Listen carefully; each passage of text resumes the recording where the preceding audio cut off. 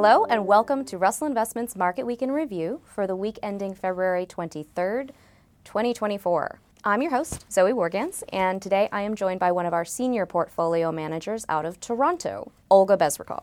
Hi Olga, how are you? Hi Zoe, I'm great. How are you doing? I am swell.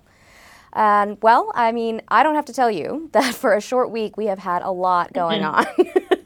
We have seen so much economic data come out from around the world. Would you mind just doing a quick lightning round so we can hit all the top notes for our countries? Yeah, sounds great. So let's start in Europe.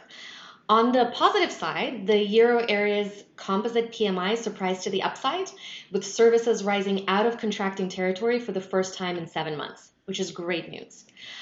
Also, inflation surprised on the downside, so pricing pressures are definitely moderating in the region. While consumer confidence remains negative in February, it did improve at the margin from the last month and came in slightly higher than expected. Within the region, there is a little bit more positive surprises that we're seeing in France and the UK, but some disappointment in Germany's manufacturing sector, which continues to be a watch point.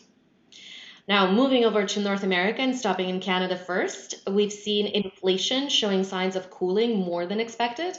And then retail sales came in above expectations, which supported both the equity and the fixed income markets. And finally, in the US, a lot happening. On the positive side, labor market continues its relatively painless rebalancing, with initial jobless claims continuing to be modest and coming in below expectations. We also saw a manufacturing activity re-accelerating, with PMIs coming in above expectations. Now, despite this robust data, we are continuing to see signs of slowing down. So still expansion, just at a slower pace. We've seen, in particular, services business activity continuing to expand, but slower than in January, which is the intended effect of the Fed's policy. So this is not outside of expectations.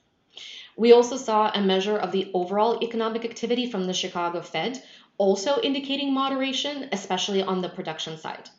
And on the housing, not surprisingly, mortgage applications were down for the second week in a row because of the increase in long-term yields and its impact on the cost of mortgages at the margin. Wow, okay, so that's a lot, clearly. What would you say are some common themes that are coming through with all of this different data? Definitely. So I would say that we are seeing globally that inflationary pressures are moderating, which is good because it is giving the central banks more room to move if they need to pivot to support the economies rather than trying to slow them down, which is what is happening right now. So I think it's fair to say that things are relatively steady for the US and Europe, but unfortunately that can't be said for the UK, which officially entered a recession this week. How do you see the central banks handling these conditions?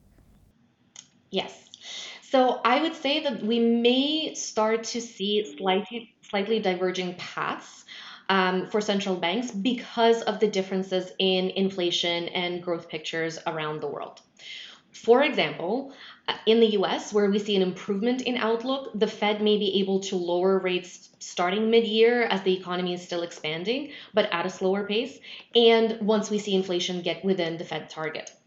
We also did get the FOMC minutes this week that do indicate that most Fed officials are concerned about the risks of cutting rates too soon and having inflation reaccelerate. So we don't really expect the cuts to come in imminently, but we still think that May or June are still in play.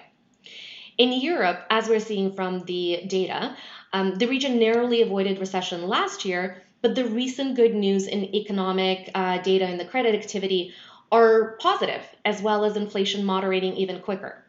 What this means is that potentially this gives the European Central Bank room to move as well, similar to the Fed. And expectations are actually that within the region, the Swiss National Bank might actually cut interest rates as early as next month. Now, you've mentioned UK, and it is true that UK is in a trickier spot.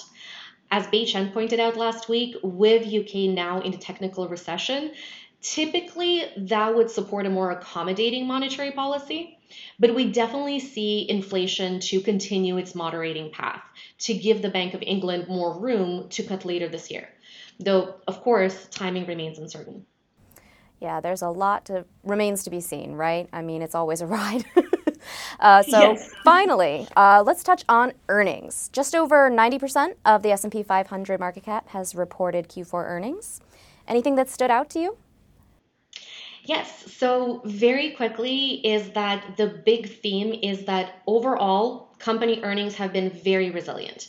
We are now seeing over 10% earnings growth for the companies that are reported, with 70% of the companies beating expectations. So this is great.